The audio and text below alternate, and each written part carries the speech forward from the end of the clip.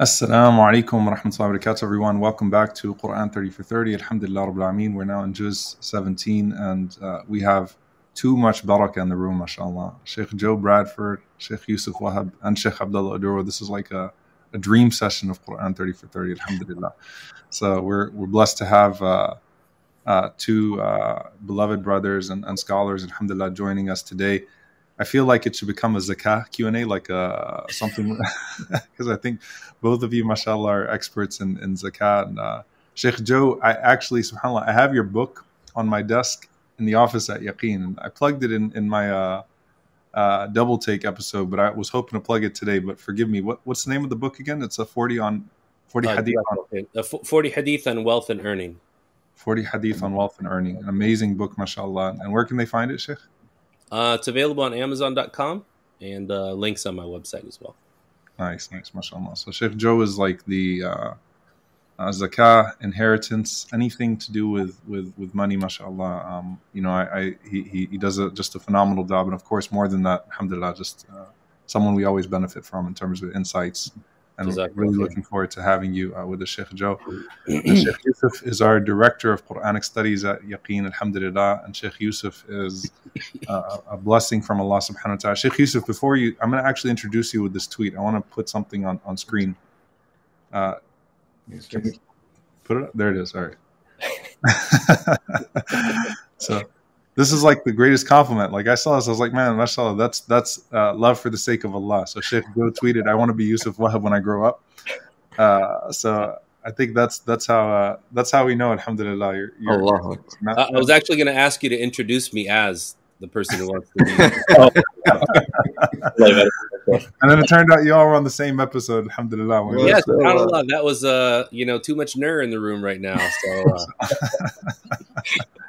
So Sheikh Yousef, as our director of Quranic studies, alhamdulillah, all of the incredible work, especially honestly groundbreaking work on qira'at, like on understanding the recitations and the depth of the Qur'an. Sheikh Yousef sees that through an amazing article that just got published as well on how the Qur'an engages Jewish and Christian literature. Click that tab on the website. Sheikh Yousef, what's coming up with Quranic studies as well?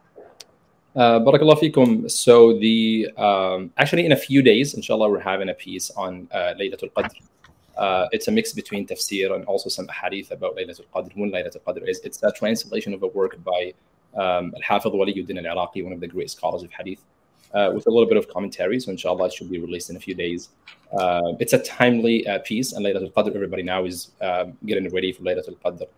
The book actually opens the horizons for our perception of Laylatul Qadr, starting from the opinions that Laylatul Qadr can be any night of the entire year, as it's a common opinion attributed to Imam Abu Hanifa, rahimahullah, to the people who made it limited to the last 10 days or the odd nights or particular nights, actually in the last 10 nights. So inshallah, hopefully that would give us a boost of energy to exert more effort in Ramadan, inshallah. We have another article that should be published soon, inshallah, on the universality of the message of the Qur'an. How the Qur'an, including the verses that are addressing particular individuals or people, or even the ayat that are talking about ancient peoples or stories from the past, they are still relevant to us today. There's also a paper that has some reflections on racial conflicts from Surah Al-Hujurat, drawing from tafsir from North African Muslim scholars of tafsir who dealt with the idea of racism in their tribal context and how they associated that in their tafsir of the Qur'an. Of Surah Al-Hujurat in particular, the surah that we know that talks about the manners of ikhtilaf and conflicts between Muslims. So inshallah, these two pieces should be released soon. We have another piece on approaching the Qur'an from the lens of Asma'ullah al-Husna, from the names of Allah subhanahu wa ta'ala. This one should be also released soon, bi'idhnillah. There are more, inshallah, to come, but those are the ones that are pretty ready, inshallah ta'ala, to be released soon. Alhamdulillah, mashallah. Jazakallah khair, Sheikh. May Allah bless you and all the brothers and sisters that are working in that department in particular. And this will be a good plug for everyone to please donate to Yaqeen, inshallah. We're getting into that part of Ramadan, inshallah, especially as we get into the last 10 nights. Join us for the webathon on Tuesday, inshallah. And please do, inshallah, ta'ala, continue to contribute to the work. And I want to be Sheikh Abdullah Aduro when I grow up. So we got Sheikh Joe that wants to be Sheikh Yousef. I want to be Sheikh Abdullah, inshallah. But before we start, just Sheikh Joe, I got a riddle for you. And Sheikh Yousef, you're welcome to chime in, all right? It's a tax question that's been Islamified. All right. So what do you call, or why does a skunk not pay zakah? Why does a skunk not pay zakah? Oh man, why does a skunk not pay zakah? Can't Google it, Sheikh. It's on Google. Yeah. You why does a skunk pay zakah? Why does he pay zakah? Why doesn't he pay zakah? Why doesn't he pay zakah? So negation. Why doesn't he pay zakah? Oh, I don't know. I'm stumped. I want to say something about nisab, but that's not going to work. You got me. All right, because he only has 1 cent. Oh, that was good. You got to give that. MashaAllah. That's a good one. Good. You're getting closer to being like me. Closer. One day I'll be like you. One day. Inshallah, Mashaykh, let's go ahead and get started. Bismillah, alhamdulillah, wa salatu wa salamu ala rasulillah wa ala alihi wa sahbihi wa man wala. Truly, subhanAllah, I want to keep things very short on my end because I know we're going to have a lot of rich reflections. But as we get into Al-Anbiya and Al-Hajj and the different things that come into play here, the lives of the prophets and their struggles and the way that they came close to Allah subhanahu wa ta'ala through everything. They were the greatest example of people that understood their purpose in life because their purpose was divinely revealed and their mission is divinely supported. SubhanAllah, I was looking at just these few verses in Surah Al-Hajj where Allah Azza wa Jalla says in verse 31, and I've spoken about this before, the imagery of this verse, حُنَفَاءَ لِلَّهِ غَيْرَ مُشْرِكِينَ بِهِ, that they are exclusively devoted to Allah subhanahu wa ta'ala, the oneness of Allah subhanahu wa ta'ala, never attributing a partner to Him. وَمَنْ يُشْرِكْ بِاللَّهِ فَكَأَنَّمَا خَرَّ مِنَ السَّمَاءِ فَتَخْطَفُهُ الطَّيْرُ أَوْ تَهْوِي بِهِ الرِّيحُ فِي مَكَانٍ سَحِيقٍ. Allah subhanahu wa ta'ala says that the one who attributes the partner to Allah subhanahu wa ta'ala is like someone who falls from the sky and then is snatched away by a bird, or the wind blows him away into a distant, unrecognizable place.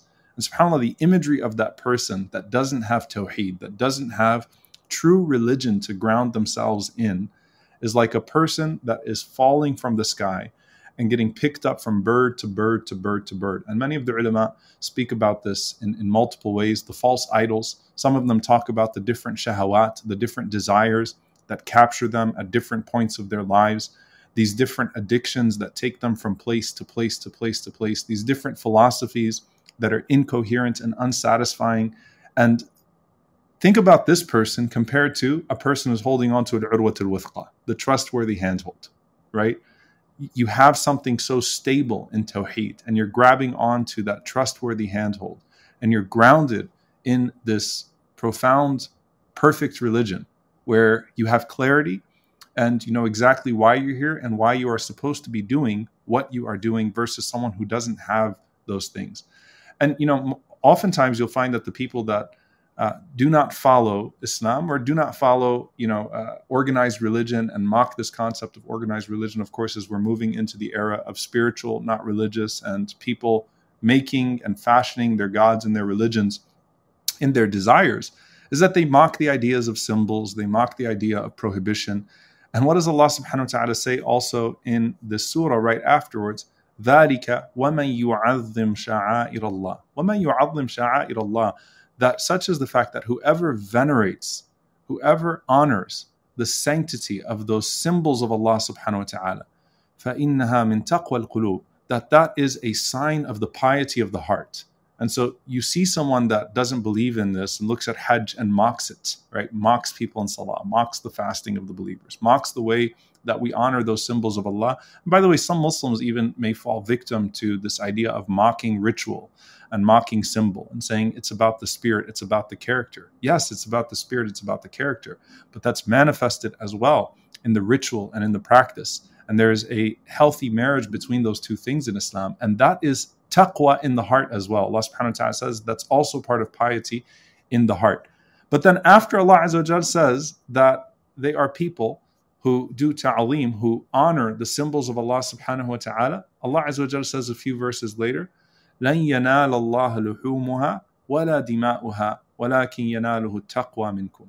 That it's not the flesh of the sacrifice or the blood of the sacrifice that reaches Allah subhanahu wa ta'ala, but it is your taqwa that reaches him. SubhanAllah. So you see that perfect, once again, coherence of those two things. And as this plays out later on, even in the surah, this idea that those who embark on this effort to honor what Allah subhanahu wa ta'ala has honored, that they are rewarded no matter what happens along the way. So in verse 58, Allah Azza wa Jalla says, وَالَّذِينَ هَاجَرُوا فِي سَبِيلِ اللَّهِ ثُمَّ قُتِلُوا أَوْ مَاتُوا. That those who migrate in the way of Allah, whether they were slain or they died, Allah subhanahu wa ta'ala will give them their promised rizq, their promised sustenance, and their promised reward, and He is the best of those who provide. So you really start to see the way that the surah is shaping up, and this juz speaks to, as a whole, in fact, this idea that religion is coherent, that tawheed is clarifying and grounding, that the symbols matter, and the symbols testify to the spirit in the heart and what you are exerting yourself towards. And that is what actually reaches Allah subhanahu wa ta'ala. And it is the effort at the end of the day that Allah subhanahu wa ta'ala demands of you, and that Allah Azza wa Jal will hold you accountable to. And so it's one of those things where you read this juz and you say, Alhamdulillah ala ni'matil Islam. Honestly, that was the key reflection I had when I read this juz. Alhamdulillah for the blessing of Islam. And you'll see that whether it's in the story of Ayyub alayhi salam or Ibrahim alayhi salam, that we have something that is so legitimate, so clarifying, so grounding, so true. Walhamdulillah ala dhalik. And so with that, inshallah ta'ala, as I said, I don't want to take too much time today because I really want to hear the rich reflections from, of course, Sheikh Abdullah as always, but Sheikh Joe and Sheikh Yousef. So I'll pass it on quickly, in fact, to Sheikh Abdullah, inshallah. Tafadhal, Sheikh Abdullah. Barakallahu feekum. Alhamdulillahi Rabbil Alameen. وصلى الله وسلم وبارك على نبينا محمد وعلى آله وصحبه أجمعين أما بعد. SubhanAllah, we've already reached the middle of Ramadan, and sometimes we ask ourselves, what are we rushing for? Sometimes we see the Eid come and we wish that Ramadan would have stayed, but then at the beginning of Ramadan we are waiting for the end of it sometimes as human beings. And that's what I want to touch on today, because SubhanAllah, our theme is a Quranic worldview and the view of ourselves as human beings.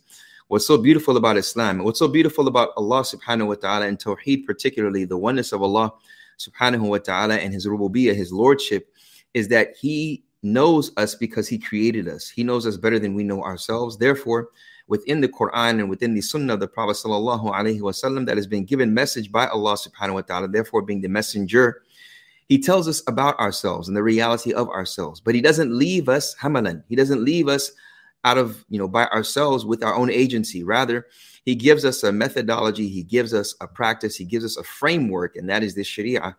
Within this knowledge of Allah subhanahu wa ta'ala, there's one thing I want to share with all of you in the chapter of Al-Anbiya, where Allah subhanahu wa ta'ala talks about the human being. And it's very interesting because we may know this, but subhanAllah, He gives us the formula as well. Allah subhanahu wa ta'ala says, after A'udhu billahi minash shaitanir rajim, in the context, as some scholars call it, al-jumla i'tiradiyya, that Allah subhanahu wa ta'ala is mentioning a thought which within a framework of another mentioning. He's talking about the mushrikun, he's inserting a thought here when he's talking about the reality of the human beings.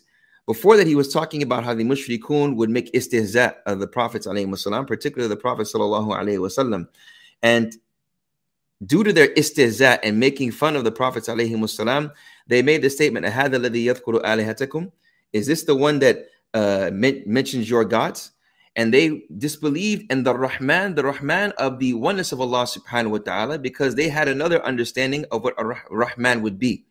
So here, when they mention that, they make istihza of the Prophet sallallahu alaihi wasallam. Is this the one that you are talking about, making istihza and belittling him? Allah subhanahu wa ta'ala comes after that and He says, خُلِقَ الْإِنسَانُ مِنْ عَجَلٍ. He says that mankind was created from haste. Mankind was created from haste. And then Allah subhanahu wa ta'ala says after that, سَأُرِيهِمْ آيَاتِي فَلَا تَسْتَعْجِلُونَ. I will show them verily my signs, so do not be impatient. So one may ask, how is it that Allah subhanahu wa ta'ala creates us from being human beings that are impatient, but then after that tells us not to be impatient? This is important because understanding the creation of Allah subhanahu wa ta'ala, He creates us with certain awsaf, with certain characteristics that is ingrained, and there, if you will, they are features of our fitrah, of our carnal self, of our natural self, our natural inclination, that from that we may be impatient and we want things now. Even the mushrikun of their time, particularly in this context, they wanted to see the signs of Allah jahratan. They wanted to see them in front of them. Yes, it's from their characteristic of being impatient, but also of making fun of the messengers alayhi wassalam. But we, as human beings, may be impatient with the du'as that we make. We may be impatient when our du'as are not answered. When we have an expectation from them and they don't reach that expectation, and from the lack of them reaching our expectations, we may be impatient with them or impatient with Allah subhanahu wa ta'ala. This is why it's important for us as human beings to realize Allah gives us the raw material and characteristics, but He also gives us the framework to work with. That is why after that, He says, I will certainly show you my signs. Do not be hasty. Although this was particularly for the mushrikun that made fun of the messengers of Allah, sallallahu alayhi wasallam, the generality still stands, being that we as human beings have the characteristic of being impatient at times. And that's why the Prophet sallallahu alaihi wasallam, he said in a beautiful hadith that's muttafaqun alayh, that he was distributing his wealth and sadaqah to a certain group of people. And then he said, Wallahi, what I have, I will give you. And then he says after that, وَمَنْ يَسْتَعْفِفْ يُعِفُّهُ اللَّهُ وَمَنْ يَسْتَغْنِي يُغْنِهِ اللَّهُ وَمَنْ يَتَصَبَّرْ يُصَبِّرُهُ اللَّهُ. The Prophet sallallahu alaihi wasallam, he said, whoever seeks chastity and modesty, Allah subhanahu wa ta'ala will make them that. And whoever seeks self-sufficiency, Allah subhanahu wa ta'ala will make them self-sufficient from others, yani.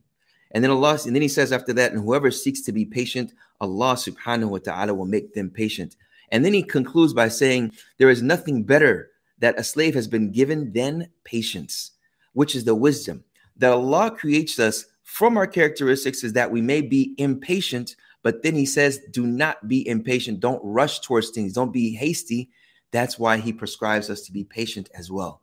And this sharia, what he gives us in Islam, he gives us the formula through different practices that we may do, that we may, as human beings, within practicing the sunnah of the Messenger of Allah sallallahu alaihi wasallam, for something to strive for, to be of those that have the jihad, the nafs, striving against ourselves, which may call us to do things that are hasty and not being patient with the predestination of Allah, or being patient with the way Allah predestines throughout His creation with other individuals. As Allah subhanahu wa ta'ala also said, concluding here with us as human beings in our communities, He says, and I have made you وَجَعَلْنَا بَعْضُكُمْ لِبَعْضٍ فِتْنَةً, and I've made one of you to each other a fitna. أَلَا تَصْبِرُونَ, will you not be patient?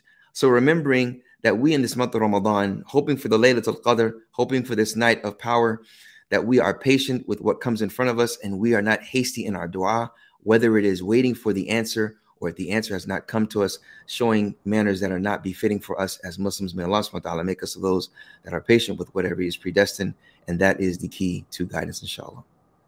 Jazakallah khair, Shaykh Abdullah. With that, inshallah, ask Shaykh Yousef. Bismillah, tafadhal Shaykhna. بارك الله فيكم. بسم الله الرحمن الرحيم. الحمد لله رب العالمين والصلاة والسلام على رسول الله صلى الله عليه وسلم. There are two main points that I would love to reflect on, inshallah, from Surah Al-Anbiya. The first one, it's a continuation of a thought that Shaykh Abdullah Jazakallahu Khairan just mentioned about the dua. And in particular, in the story of Ayyub alayhi salam, in the verse, وَأَيُّوبَ إِذْ نَادَى رَبَّهُ أَنِّي مَسَّنِيَ الضُّرُّ وَأَنْتَ أَرْحَمُ الرَّاحِمِينَ. When Ayyub alayhi salam, may Allah send His blessings and greetings upon him, calls upon his Lord and says, رَبِّ إِنِّي مَسَّنِيَ الضُّرُّ, my Lord, suffering has afflicted me. وَأَنْتَ أَرْحَمُ الرَّاحِمِينَ, and you are the most merciful.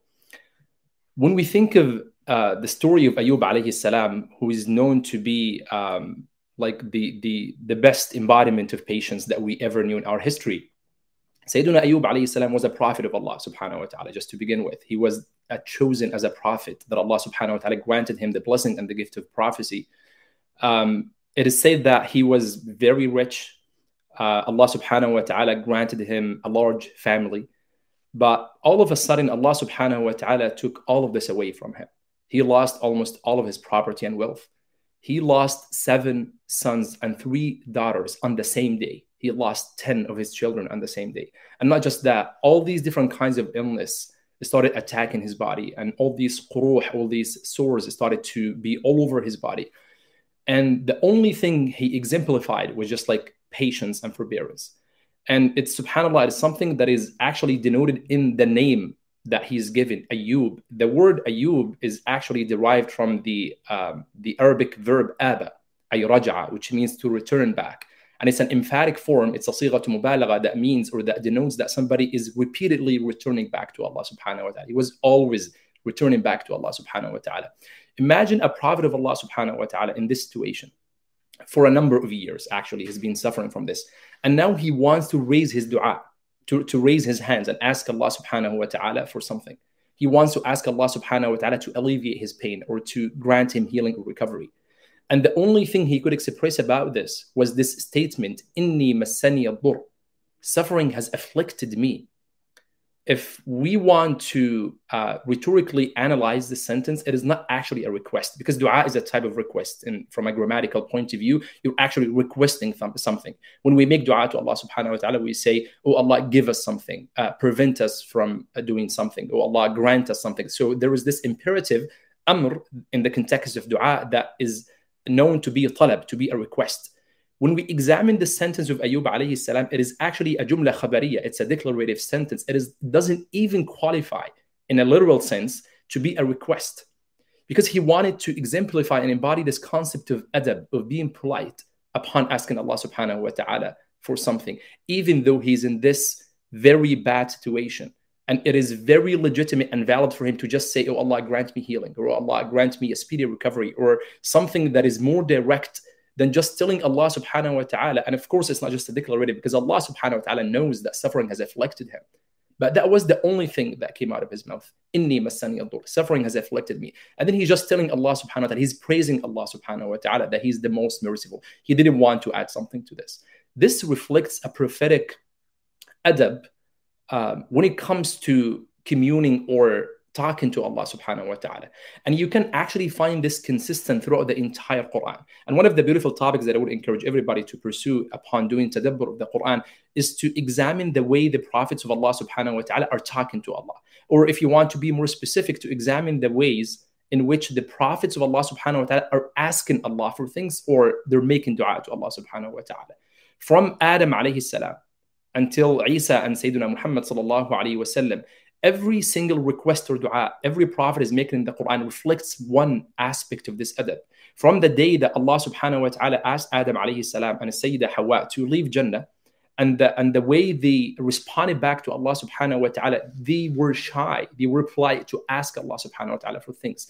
They just said that قَالَ رَبَّنَا ظَلَمْنَا أَنفُسَنَا. They just admitted, saying that, our Lord, we have wronged ourselves. وَإِن لَمْ تَغْفِرْ لَنَا وَتَرْحَمْنَا لَنَكُونَنَّ مِنَ الْخَاسِرِينَ. If you do not forgive us and show your mercy upon us, we will indeed be among the losers.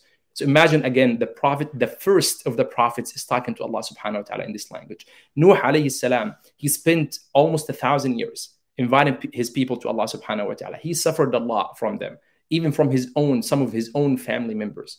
And then after the flood, and we all know the story, and his own son died in the flood after he tried to the last moment to just invite him to come aboard with us, and he refused. And then he just wanted to tell Allah subhanahu wa ta'ala, or to ask Allah subhanahu wa ta'ala to show his mercy upon his son. He was not even able to say it literally. He just said, وَنَادَى نُوحُ رَبَّهُ فَقَالَ رَبِّ إِنَّ ابْنِي مِنْ أَهْلِي. That Nuh alayhi salam called upon his Lord, and he said, my son was one of my family. That was the only thing he was actually able to say. وَإِنَّ وَعْدَكَ الْحَقِّ. Your promise is true. وَأَنْتَ أَحْكَمُ الْحَاكِمِينَ. You are the most just of all judges. That parallels what Ayub alayhi salam said, وَأَنْتَ أَرْحَمُ الرَّاحِمِينَ. They are just praising Allah subhanahu wa ta'ala. Again, a declarative sentence. My son is one of my family. Allah subhanahu wa ta'ala knows this, and he is his son. But he couldn't directly ask Allah subhanahu wa ta'ala to just forgive my son, or at least alleviate the punishment of my son. And when Allah subhanahu wa ta'ala told him no, because it's the qadr of Allah subhanahu wa ta'ala, and Allah subhanahu wa ta'ala will deal with everybody equally, he apologized to Allah subhanahu wa ta'ala in the most humble manner ever. Because Allah subhanahu wa ta'ala told him, إِنِّي أَعِظُكَ قَالَ لَا تَسْأَلْنِي مَا لَيْسَ لَكَ بِهِ عِلْمٌ. Do not ask me about things of which you have no knowledge. And then Nuh alayhi salam قال رب إني أعوذ بك أن أسألك ما ليس لي به علم. I seek refuge in you. I take refuge with you from asking for things I know nothing about. وإلا تغفر لي وترحمني. The same statement that Adam alayhi salam said, if you do not forgive me and have mercy upon me, I shall be among the losers as well. Sayyidina Musa alayhi salam, after all that time he spent with Bani Israel, with the Bani Israel, the children of Israel, and then when Allah subhanahu wa ta'ala willed the punishment to happen to them, قال رب لو شئت أهلكتهم من قبل وإياي. Sayyidina Musa alayhi salam said, oh my Lord, if you willed, you could have destroyed all of us, including myself. إن هي إلا فتنتك تضل بها من تشاء وتهدي من تشاء. It is only your trial that you guide whoever you will and you misguide whoever you will. Sayyidina Isa alayhi salam, you can find all these examples throughout the Quran when Allah subhanahu wa ta'ala told him, أنت قلت للناس اتخذوني وأمي إلهين من دون الله. Did you tell people to take me and my mother as deities or as gods alongside Allah? And he said, قال سبحانك ما يكون لي أن أقول ما ليس لي بحق. Subhanak, I would never say what I had no right to say. So try to detect this polite attitude or adab that the prophets alayhimussalam employed upon making dua to Allah subhanahu wa ta'ala. And then let's reflect on the way we are making dua to Allah subhanahu wa ta'ala. And of course, we're not comparing ourselves with the prophets. Those are the best of mankind. But when we raise our hands to make dua to Allah subhanahu wa ta'ala, the Prophet sallallahu alayhi wa sallam warned us against the concept of al-i'tida'u fi dua, the concept of the transgression in dua, to ask Allah subhanahu wa ta'ala for to ask too much in detail, or to ask Allah subhanahu wa ta'ala for things that do not really concern you, or to ask Allah subhanahu wa ta'ala in a language that shows that you're not very certain or you do not have enough trust in Allah subhanahu wa ta'ala. For example, he says, لا يقول أحدكم اللهم اغفر لي إن شئت. None of you should say, oh Allah, forgive me if you want. ولكن ليعزم المسألة. We should be determined in the way we ask Allah subhanahu wa ta'ala. There are many etiquettes and adab of dua that the Prophet sallallahu alayhi wa sallam taught us. All these etiquettes, you can learn them as reflections of the adab that the prophets of Allah subhanahu wa ta'ala embodied upon talking to Allah subhanahu wa ta'ala in the Quran. We ask Allah subhanahu wa ta'ala to teach us adab, and we ask Allah subhanahu wa ta'ala to fill our hearts with adab when we approach him, and we ask him subhanahu wa ta'ala to grant us the light of knowledge and the wisdom. جزاكم الله خيرا وبارك الله فيكم. آمين. جزاك الله خير شيخ يوسف. سبحان Allah, what a gem. أنت أحكم الحاكمين and أنت أرحم الراحمين. That's incredible parallel. May Allah bless you. Sheikh Joe, تفضل. بسم الله والحمد لله والصلاة والسلام على رسول الله. What I'd like to reflect on today, and I think it's quite fitting that we've passed the halfway mark in Ramadan, and we are now passing the halfway mark in the Qur'an. And the 17th juz contains two surahs, Surah Al-Anbiya and Surah Al-Hajj. And I want to focus on the parallels that are in here as the story of the Ummah. Sheikh Umar had mentioned earlier about how, the one of the messages that you walk away with is the greatness of Islam. If you look at these two surahs, you'll find that Surah Al-Anbiya is a surah that mentions 16 of the different prophets and messengers, along with Maryam alayhi salam. It was revealed before Surah Al-An'am, and it is about the 71st when it was revealed, meaning that it is one of the last surahs to be revealed before the hijrah of the Prophet sallallahu alaihi wasallam. So this is a surah that was given to the Prophet ﷺ at a very close time to a major event in Islamic history. Then we have Surah Al-Hajj. Surah Al-Hajj, some scholars have said that it was revealed in Mecca, others said it was revealed in Medina, others said that it was between the two, meaning that it is, some use the word mukhtalata, that it's mixed, of some verses from Mecca and Medina. And I like to think of it as a transitional surah, in that some scholars of Asbab al-Nuzul had mentioned that it was revealed when the Prophet ﷺ had set out to Medina, or set out when he was traveling. And therefore, it is somewhat of a transitional surah. It begins in the traditional manner of surahs in Mecca, Ya Ayyuhan Nas.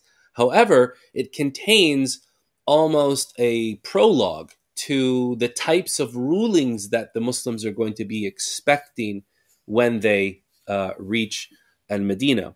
So what are some of the parallels that we find in Surah Al-Anbiya and Surah Al-Hajj? Number one, in Surah Al-Anbiya, Allah subhanahu wa ta'ala starts the surah by saying, اقترب للناس حسابهم وهم في غفلة معرضون. That the accountability of mankind has come near to them, but they are in heedlessness rejecting that. So there's this idea of hisab, this idea of the day of judgment, which is coming closer. In Surah Al-Hajj, we have the same thing. We have, يَا أَيُّهَا النَّاسُ اتَّقُوا رَبَّكُمْ إِنَّ زَلْزَلَةَ السَّاعَةِ شَيْءٌ عَظِيمٌ. O mankind, be fearful of your Lord, be mindful of your Lord. Indeed, the quake of the hour is an immense thing. So these two parallels start off warning us of the akhirah. Anbiya, given that it is revealed in Mecca, then starts to tell the Prophet. There's almost a dual purpose of who's being spoken to. One is the Prophet ﷺ is being given solace as to how he's being treated in Mecca, and the mushrikeen, the disbeliever, the polytheists of Mecca, are being warned that if you treat your Prophet this way, then the ways that the people of the previous prophets were treated is going to happen to you as well. And Allah subhanahu wa ta'ala clarifies in the first to 1 to 35 the message of all of the prophets and messengers. وَمَا أَرْسَلْنَا مِنْ قَبْلِكَ مِنْ رَسُولٍ إِلَّا نُوحِي إِلَيْهِ أَنَّهُ لَا إِلَهَ إِلَّا أَنَا فَاعْبُدُونَ. And we never sent a messenger from before you, except that we revealed to him that there is no one worthy of worship but me, therefore worship me. We find this paralleled in Surah Al-Hajj, but with a different caveat, with a concentration on the story of Ibrahim alayhi salatu salam and the start of the Hajj. وَإِذْ بَوَّأْنَا لِإِبْرَاهِيمَ مَكَانَ الْبَيْتِ أَلَّا تُشْرِكْ بِي شَيْئًا وَطَهِّرْ بَيْتِيَ لِلطَّائِفِينَ وَالْعَاكِفِينَ وَالرُّكَّعِ السُّجُودِ. And when we showed Ibrahim the place of the house, and that you shall not commit any partners or admit any partners in worship with me, and to purify my house for those who stand and bow and prostrate and make tawaf, stand and bow and make tawaf, stand and bow in prayer and make tawaf. So tawheed and tawheed. But what's happening here? Allah subhanahu wa ta'ala in Surah Al-Anbiya is telling the Prophet alayhi salatu wasalam, you have been treated by this way by the people. They've rejected your message. The day of judgment is nigh. But in the second set of verses that we find in Surah Al-Anbiya, he says, وَإِن يَتَّخِذُونَكَ إِلَّا هُزُوًا. They're only taking you in jest. وَلَقَدْ اسْتُهْزِئَ بِرُسُلٍ مِّن قَبْلِكَ فَحَاقَ بِالَّذِينَ سَخِرُوا مِنْهُمْ مَا كَانُوا يَسْتَهْزِئُونَ. And indeed, prophets or messengers that came before you were made fun of. They were ridiculed. And that which the people who ridiculed them, that which they ridiculed them with, overtook them. So we find that the stories of the prophets that were mentioned, the punishment that were sent against those people, that was all clarified to the people of Quraysh. Similarly, we have in Surah Al-Hajj, Allah subhanahu wa ta'ala says, وَإِن يُكَذِّبُوكَ فَقَدْ كُذِّبَتْ رُسُلٌ مِّن قَبْلِكَ أو وَإِن يُكَذِّبُوكَ فَقَدْ كُذِّبَتْ قَوْمُ نُوحٍ وَعَادٍ وَثَمُودٍ. And if they reject you, then they had rejected then the people of Nuh and Thamud and Ad. They had rejected their people, their prophets and messengers as well. So we start off with a parallel on the Day of Judgment. Then we start off a parallel on the way that the prophets are treated. And then this is the very last point, and there's so much more that could be said about this, but this is, to me, the most important point for the understanding the role of the prophet and understanding our role as believers. Number one is in Surah Al-Anbiya. Allah subhanahu wa ta'ala, He mentions, He says, إِنَّ هَذَا لَبَلَاغًا لِقَوْمٍ عَابِدِينَ وَمَا أَرْسَلْنَاكَ إِلَّا رَحْمَةً لِلْعَالَمِينَ. After mentioning all of the punishments that were going to come to the people, He then says the special status of the Prophet sallallahu alaihi wasallam is that he was not sent except as a mercy to all worlds.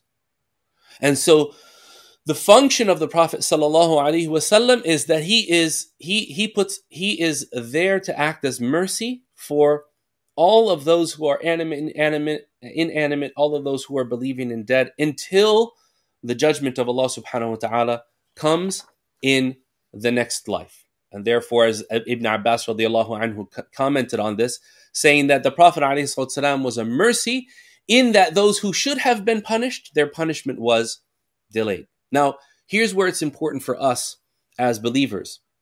Allah subhanahu wa ta'ala says at the end of Surah Al-Hajj, هو سماكم المسلمين من قبل وفي هذا. Allah subhanahu wa ta'ala says, وَمَا جَعَلَ عَلَيْكُمْ فِي الدِّينِ مِنْ حَرَجٍ. He has not placed any hardship on you in your faith. مِلَّةَ أَبِيكُمْ إِبْرَاهِيمَ. The way of your father Abraham. هُوَ سَمَّاكُمُ الْمُسْلِمِينَ مِنْ قَبْلُ وَفِي هَذَا. He has mentioned you as Muslims in this, in before as well as this. لِتَكُونُوا شُهَدَاءَ عَلَى النَّاسِ وَيَكُونَ الرَّسُولُ عَلَيْكُمْ شَهِيدًا. So that you might be witnesses to mankind and the messenger be a witness over you. So it's almost as if we're saying, we've moved out of the Meccan period. We've transitioned into the Medinan period.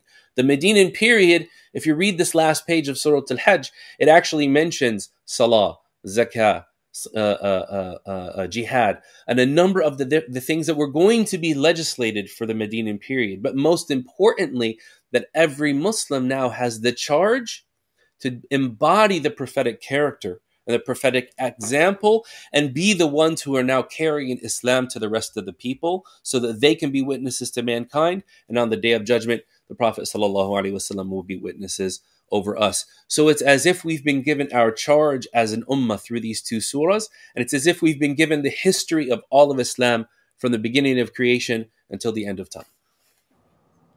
Jazakallah khair, Shaykhna. I know you have more reflections, subhanAllah, to give, but I can't help but think when you're talking about Surah Al-Hajj, Hajj is not just the ritual of Ummat Muhammad sallallahu alaihi wasallam, but I think what I always love to reflect on when I'm there is Musa alayhi salam doing Hajj, as the Prophet sallallahu alaihi wasallam mentioned, Ibrahim alayhi salam, Musa alayhi salam, Hud alayhi salam, Isa alayhi salam coming in the last days and doing Hajj as well. So subhanAllah, this is the place where the prophets and their message of Tawheed is ritualized and crystallized in the most beautiful of ways, and we're still taking part in that ritual today. SubhanAllah, this ever long ritual. You know, that one thing that it brings to mind as well is that the idea of Hajj, it's almost like a dry run for Yawm al-Qiyamah, right? Oh.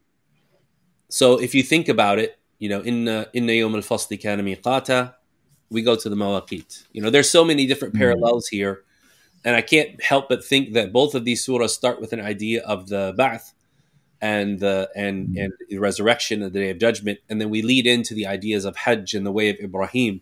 And it's almost to say that if you want to be safe on that day, you follow the way of all of the prophets that were mentioned, and think of the way that they themselves understood that and made Hajj and kept that at the forefront of their minds.